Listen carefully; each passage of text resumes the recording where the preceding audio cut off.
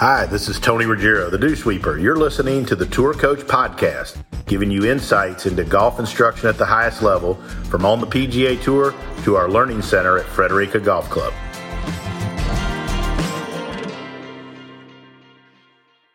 So sitting in with me here on the Tour Coach is James O. And one of the things I like to do on these podcasts is obviously I've, talked to a bunch of different teachers and people I see on tour, but also to explore and get to know more people that as I go through stuff on social media, I see people teaching that I find to be interesting and fascinating and people that I see doing a hell of a job. James, thanks so much for sitting in. You're certainly one of them. We've got some mutual acquaintances, and I've become a big follower of yours on social media.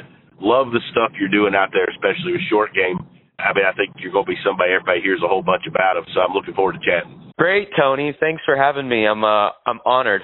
Well, tell me a little about your journey to becoming a teacher. That's what question I kind of always start with teachers and teachers that are dealing with tour players, because I don't think any of us start out teaching golf to work with tour players. I think we start teaching golf because we love teaching. I know I did. I still like teaching juniors and developing players of all abilities.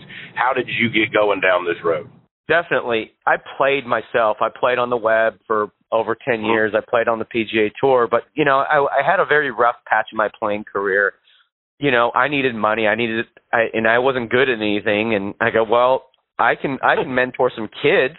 I can mentor some kids and get them kind of going in the right direction. And I started out doing a lot of playing lessons and a lot of mental stuff, not too technical. I mean, young kids, you help them with their setup and their grip a little bit and say, hey, you see that ball, go chase it, hit it, and do it quickly. And I've always been big on that. And that's kind of how the journey started.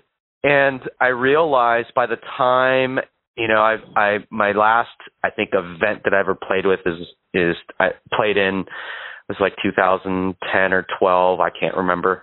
But I've been teaching for about 15 years now. And that experience of having played personally kind of got, some better players, some good juniors, college players, and you work with them long enough and they became tour players and went off to play on the PGA Tour. So that's my short story. Another question I like is, especially for folks that have played at a high level and played the tour, when you look back on your playing, what type of stuff do you take, like, especially the things that maybe as you look back and you're like, oh, if I'd have known this when I played, maybe I would have played better or played longer. What kind of things do you take from that and also help players? Because I see, like, obviously you got a bunch of good players, but I see on your Instagram and from knowing folks, like, I mean, I know when you're up there, I think it's in New York. I mean, you've got folks of all abilities coming to help you. So how do you take that stuff and apply it, the things maybe you wish you knew then to help golfers now? Absolutely. I mean, I've made so many mistakes, and I realized it so much later in my teaching and playing career. I mean, I've had so many high-level players that, would kind of have a chat with me, and they're I remember Corey Paving saying, like, I grew up, I idolized him growing up, and he had an incredible short game, still does, and we played a couple rounds together in Florida, like a Thursday, Friday round. And he's like, dude, what are you doing? And I'm like, okay, I barely know this guy, but what is he saying? He goes, hey, I looked up, this was on Friday after Thursday. He says, I looked up your putting stats and, you're like dead last. And I never thought of it that way. I just assumed that I was a good putter. And I've always historically been a great putter, but I've focused so much of my time in a year on other parts of my game that was quote unquote bad, that I just let it deteriorate without me even knowing.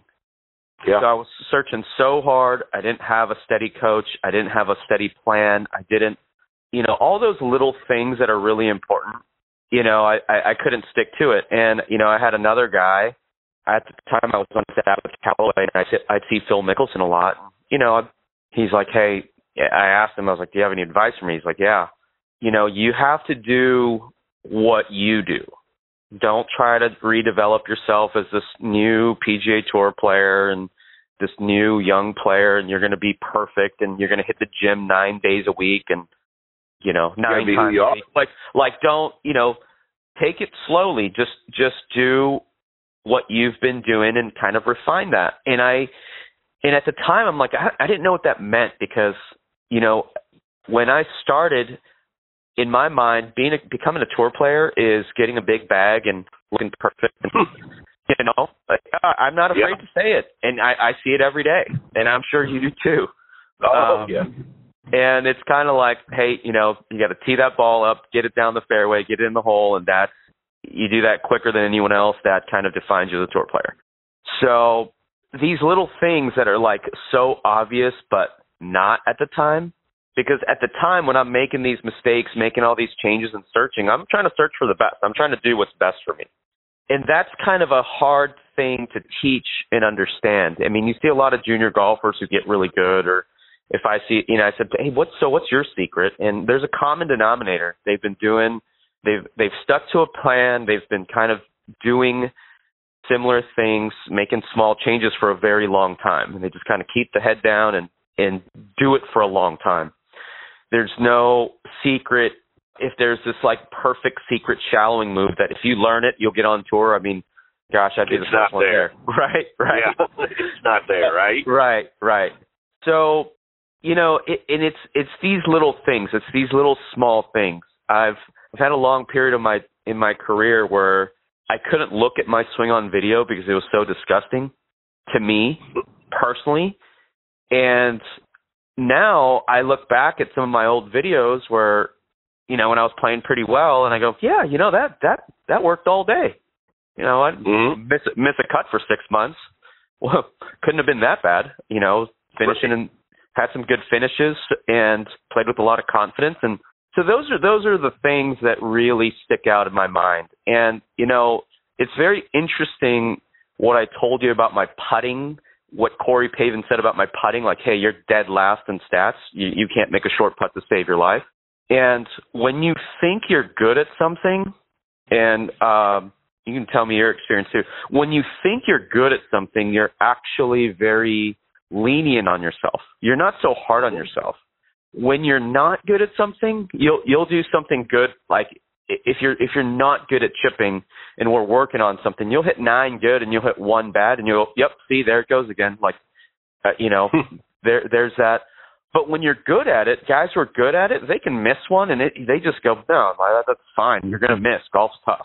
So it's a perspective. It's like that little perspective that is simple, yet it's so subconscious. It's such a subconscious thing. And I think that's a huge lesson.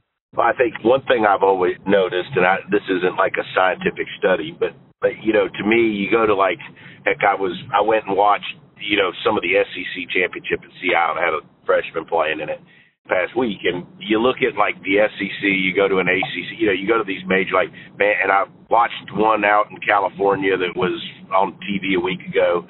Like, man, the golf swings are phenomenal, right? Yep. And then you go, it's like each level you go up, you see more quirky golf swings, but swings that work for people, right? And it's like, you walk across, you watch major, like the top 10 schools in the country. Seems like every kid out there now has what you would call like a perfect golf swing that everybody's putting up on Instagram, right? But then when you go to the PGA Tour, I mean, you see the Daniel Bergers, you see some Lucas Glovers, you see some this, you see some that, right? Like some Jordan Spieth. Like, to me, and then the one theme through everything you've been talking about is you kept bringing up little things. And I think that's the area that people that want to get better overlook. Is I think everybody's looking for a big thing. And like, to me, once you can find the face and you can kind of control where it's going and you know what it's going to do each time, then really your job mechanically is kind of done. It's the little things. Right. I mean, I think so many. I had a player that I taught for 11, 12 years recently just leave me, like from high school all the way to the PGA Tour. Like, these people get out there and they get this search where like it's got to be something we're missing, and sometimes we're not missing anything. I think sometimes, sometimes it's just hard, right? Yeah, golf's hard, just like anything else. You try to do anything at the best that you can do it in the world. If you're trying to be the 200th best donut baker in the world, Yeah, it's going to require a lot of work. You've got to, and there's no secret recipe. Like, you're not going to find that online. And there's not going to be, and then you talk to the famous chefs. I've read a lot of books about, you know, people who are good at their job. And what you'll find is they're like, you know, I went into this this search where I just wrote everything down, and I did it for like 12 hours a day for like 12 years. And then, you know, here I am. I have 100 stores, and I'm really famous. Yeah. And it's like as if there's some secret, as this, you know, it's almost like a sick obsession of, wow, you're still sticking to your thing and you're still continuing to, like, are you not going to fix that backswing? And it's like, why? You know, right. Yeah, it might be not aesthetically perfect, but it gets the ball, you know, hitting the fairways and greens higher than any other PGA Tour player, percentage-wise, and, you know, that speaks highly in itself right there. And it's like kind of having the mindset and the team and the understanding and like knowing what it takes to develop that mindset. I think that's where like someone with experience, like your experience, can look at a golf swing and go, yep, that'll work. Now we got to work on practicing what you just did, whatever that is, quote unquote, you know. 100%. And one of my good friends that do a lot of stuff with Dr. Greg Carton always says, like, once you get to a point, you don't need to get better. You need to get better at accessing that more often. And I think that's our challenge as coaches to help. But I think that's the challenge as a coach also, is that when it's not going well and you've missed 4 cuts in a row and things are spiraling and you're 150 on the money list, the art of coaching is to help the person realize they're still on the right track. No doubt. That's hard sometimes. It's very hard. It's very hard. And, you know, I think when I started coaching, and I remember this very vividly, when I started and I couldn't get, as a coach, I couldn't get my point across to the other player, I would search really hard trying 25 different things. And what I realized watching a lot of great coaches like yourself, I mean, for me now, less is more. Like I have the confidence to show up to a tour event and say, yeah, that looks pretty good. And it's kind of like, well, coach, why'd I fly you out here? Well, you flew me out here so I could tell you that it's pretty good and it's still good, and it worked last week and it worked 2 weeks ago, and, you know, it's a lot better than a year before. And that, for me to tell you this story again, that's why I'm out here. Don't you think, like, and I watch a lot of the stuff you put out, I think that the majority of the stuff that as coaches that we do that's really productive, we do away from a tournament and off weeks, right? You know, I think that obviously we go to tournaments and it's part of the culture now. Being a tour coach, you got to do it. But like really working on stuff, and really if you need to change or you need to say, hey, we're going to hit the reset button and go back to what we did, like most of that stuff I think is most effectively done away from a tournament. Absolutely. And it's where the amateurs, when I work with amateurs and the higher handicappers, they go from hitting bunker shots really bad for 10 years. And then, you know, we do a bunker lesson during a clinic 4 hours long, and they're like hitting great bunker shots. And they go, hey, I'll call you tomorrow because I've got my Saturday morning match. And it's like, that's the mindset, right? Like they want to do it well right then and there, right away in their Saturday morning match, where opposed to, you know, great tour players, they work really hard for smaller gains, and they already set themselves up to win. They know it's not going to be perfect right away. They know it's going to take, you know, years, and that's the hard part, right? Like, how do you like, no one wants to do that for years, but, you know, you've been playing golf for years. You've been hitting bad bunker shots for 10 years. I've worked with a lot of guys who've sliced the ball for 25 years of their life, and they're like, yeah, I just don't want to draw it anymore. They go, I do, but I don't, because it's too much work, and I know what I need to do. And I said, you know, like, whoever told you anything about your golf swing, about like, yeah, you probably need to come more inside with the face shut, they're probably right. I don't love the mental approach of like how you kind of put it in practice and trying to do it that way, but you know, whatever they said about, you know, your shoulders and your hips and your club and your path and your arms, I probably agree. I rarely disagree, you know, but it's the approach of like, okay, correct, you know, not getting overly frustrated after one little bad shot and like it's the end of the world, and then going, oh, that doesn't work. Like how consistently did you try this? And, I think those are really important things. Well, I think I said this talking to Dana Dahlquist on the podcast, and, he was another teacher that's gotten really popular out there, does a hell of a job, does a lot of online stuff. And I was curious. I wanted to hear, what he looks for in a golf swing in a perfect world. And I love that question. But, but I also said, I think all of us nowadays with technology have access to most of the same information, right? I don't think anybody's figured out some secret. I mean, there's some maestros and stuff out there that think they got the world. Everybody thinks they got the world solved, but I just don't think that. I think everybody's got access to mostly the same information now, and it's ways of communicating and coaching it. What are the things in the golf swing that, if you take a junior and you can kind of mold them? What are the things that you think are important if you had a perfect student? I get them working the ball at a very early age. And that's really going against the grain of what everyone wants now, from my experience. I mean, I do hundreds of interviews of hey, will you coach my child? I go, well, let's have a chat. And, what they want and what I want as a coach is completely different. I want to see them train their eyes. And this is for young juniors. I want to see them train their eyes. Learn to see that low cutting shot. Learn to see the low draw. Learn to see the high cut. Learn to see the spinner, and learn to run the ball around the golf course, and become a little bit more of an artist, and organically learn where the club needs to be, opposed to perfect grip, perfect setup, perfect backswing, and you try to hit the ball straight, and you can hit it good. You can do it most of the time, but when you don't know how to do it, when it doesn't go well, you have no idea where the ball is going.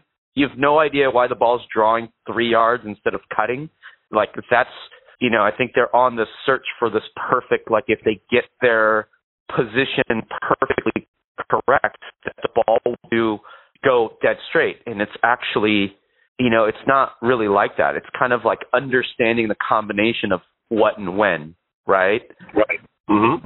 I agree, because, boiling it down to, teaching junk, if people can learn to control the path and the face and understand what that does to the ball, however they do it and think about it, they're going to be able to play the game, right? Because, if you could start matching that up and you understand what you've got to, what you've got to do, and I was fortunate, taught a school with Bill Harmon, and Billy was talking about how his dad would say, ball's an inanimate object, so it's not going to move unless that club face hits it, right? Right. So if you can learn to match that face up, and I love that, because I think the more instead you teach kids, or anybody wanting to get better, to get away from being so mechanical, but understand what the face and the path have to do to hit different shots, they're going to be, among other things, they're going to be more self-sufficient also when they're on the golf course. Yeah, definitely. And I think there's this beauty too when I see a young junior and they're pretty good, and I go, okay, what can I help you with? And like, oh, well, I draw the ball too much and I can't hit a cut. And usually the parents will say that. The kids at a young age, they don't say that unless they've been brainwashed. And I'll go, okay, we'll go on the lesson tee, or we'll go out and play a few holes. I go, all right, let's see you hit a cut.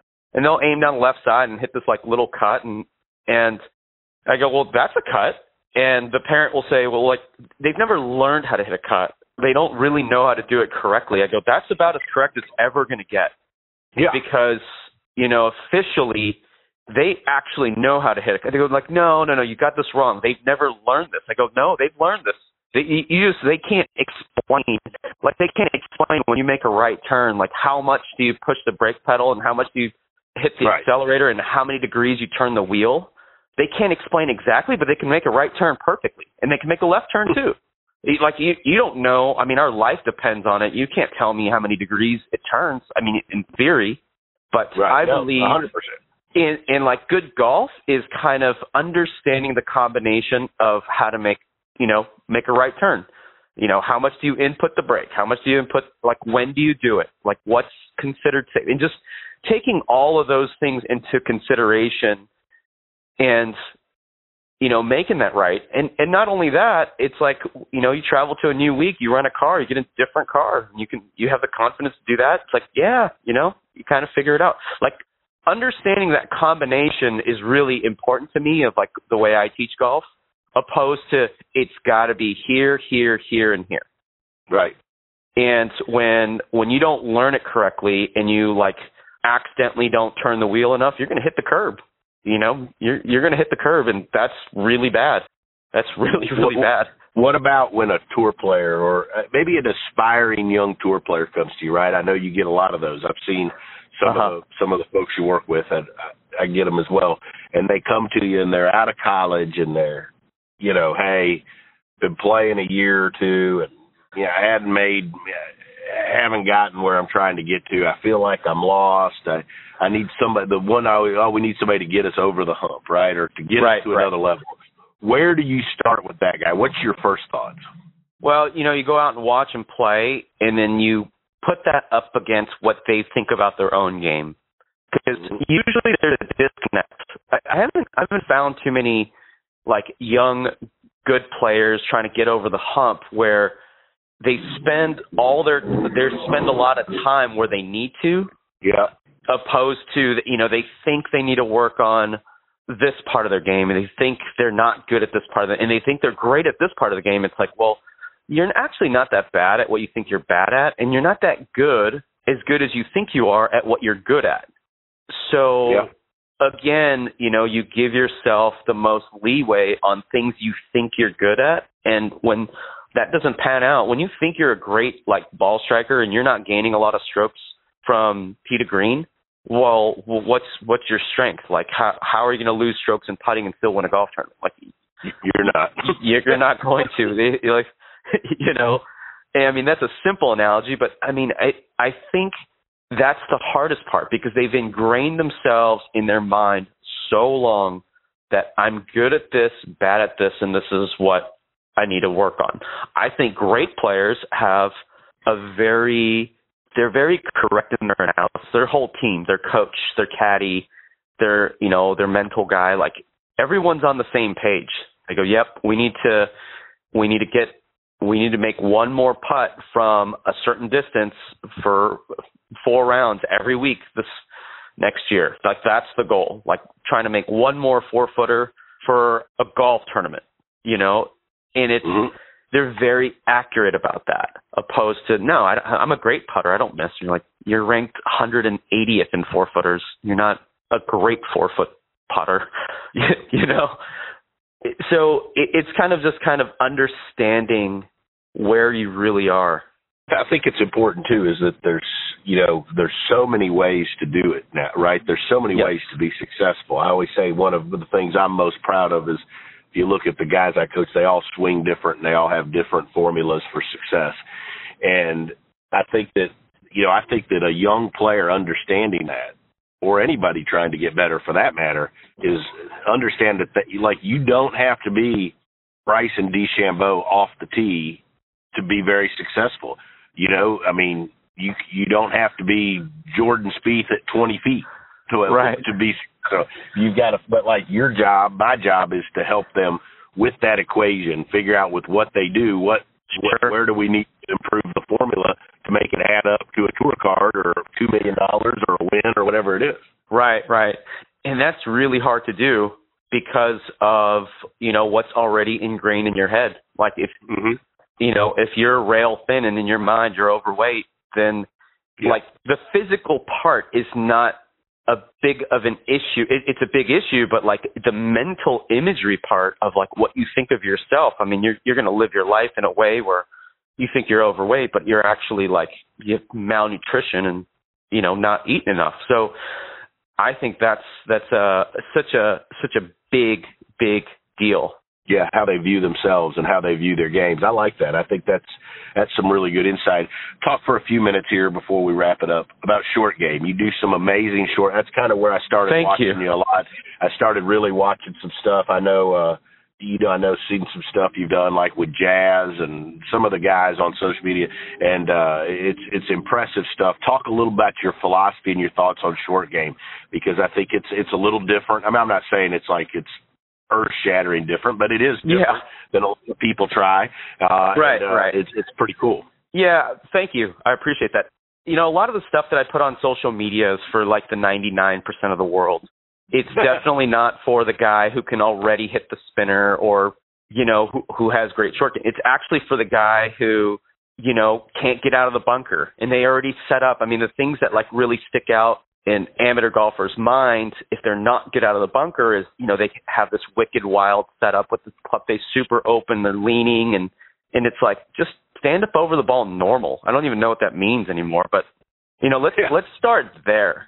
Let's start, where you're not trying to use the bounce. Like, what if we didn't use the bounce out of the bunker? Now, that's a pretty bad concept, but if you're like throwing the club and you're missing the ball and you're swiping across it and you're hitting 6 inches behind the ball, and then you're swinging so hard because you're hitting so far behind the ball that if you catch the ball that it goes over the green into the yard, correct.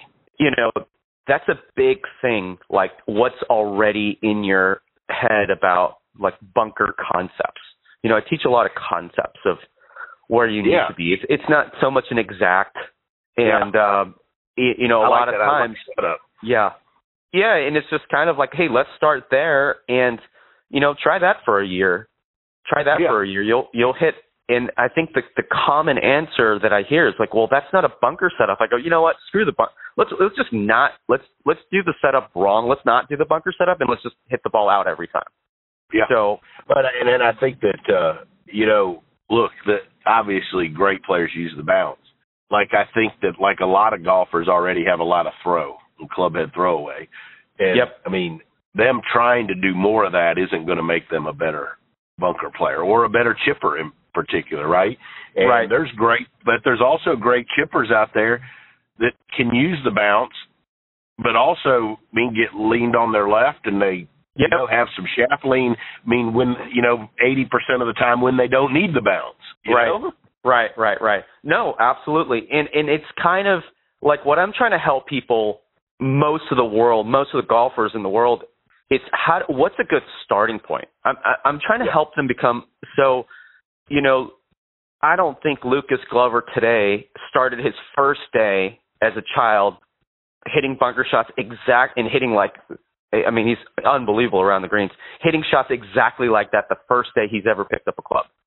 He's developed into this, but like his mindset and, there's so many like little things, right? But I think if he would have started where he was on YouTube and, his first golf lesson picking up a club is like, you got to do this, this, and this, and then we're going to try this, and you get his club way open, and it's like he's just missing the ball all the time. I don't know if he would be here today. I don't know. And I think that YouTube and some of that stuff, that's one thing I like is your stuff is applicable to a variety of golfers, right? And, just putting a bunch of swings out there that are all tour players, I don't know that helps a bunch of regular golfers, Right. Because they can't do it, But I think helping people understand that there's a lot of different ways to do it's valuable. Yeah, I mean, tight lie into the grain and it's wet. What do? I don't know, putt it. I think that's the best way. Yeah, absolutely. James, this is awesome. I really enjoyed chatting with you. Enjoyed the opportunity we've had to talk as I've gotten to see you around and stuff. Let everybody know real quick too, like where they can find you, because you got some great stuff out there, and it'd be great for any golfer of any level also that wants to come get some help. Yeah, I appreciate it, Tony. Yeah, you can follow me on James O Golf on Instagram and jamesogolf.com. Awesome. James, great stuff. Looking forward to catching up with you soon. Hopefully we find an opportunity to teach some folks together down the road here. And that'd be so much fun. Have some fun. All right, buddy. Take care. Thanks for sitting there with me. Thanks, Tony. Bye. Take care. Thank you so much for listening to this episode of The Tour Coach with Tony Ruggiero. If you enjoyed this, make sure to hit subscribe. Apple Podcasts, Spotify, wherever you are listening to this podcast, you can stay up to date because we have weekly episodes coming your way with fascinating people in the world of golf instruction at the highest level. Make sure to subscribe and stay tuned. If you want to learn more about Tony, head over to dewsweepersgolf.com to get all the details on what he's up to. Maybe you want to see him, grab a lesson, or go to one of his camps, pick up his book, Lessons from the Legends. You can do that there. If you want to see Tony in action with some videos and other content, head over to golfsciencelab.com/Tony. Tony to get more info there. This episode was powered by the Golf Science Lab and was edited, mixed, and produced by Just Hit Publish Productions. We go into year 2 of the Tour Coach. It wouldn't be possible without the support of all our sponsors. And I've had some great ones. And one of the things that I'm most proud of in my career and in my business is the fact that all of my relationships here and all these sponsorships have been long withstanding relationships, haven't jumped from sponsor to sponsor and manufacturer to manufacturer. And I've always prided ourselves in special relationships and when people work together, support each other, and we've all put out great products for the benefits of everybody else. So I want to give a special thanks to these folks that have been with me for such a long time. And that would be the folks at Srixon, Cleveland Golf, and XXIO. Couldn't ask for a better manufacturer to be aligned with. And not only do they put out great product and great support, but they're first-class people and they believe in what we're doing here on the Tour Coach and with the Dew Sweepers, and also Vineyard Vines. Ian, Shep, TJ, and all the folks at Vineyard Vines. It's hard to keep me looking good, but they do a fantastic job. And they're like family. They support everything on the Dew Sweepers, and we're so proud to be affiliated with and support the folks at Vineyard Vines. So if you're out there, you're listening to the Tour Coach, please support our sponsors, Srixon, Cleveland Golf, XXIO, as well as Vineyard Vines, and keep listening and keep enjoying hanging out with us here on the Tour Coach.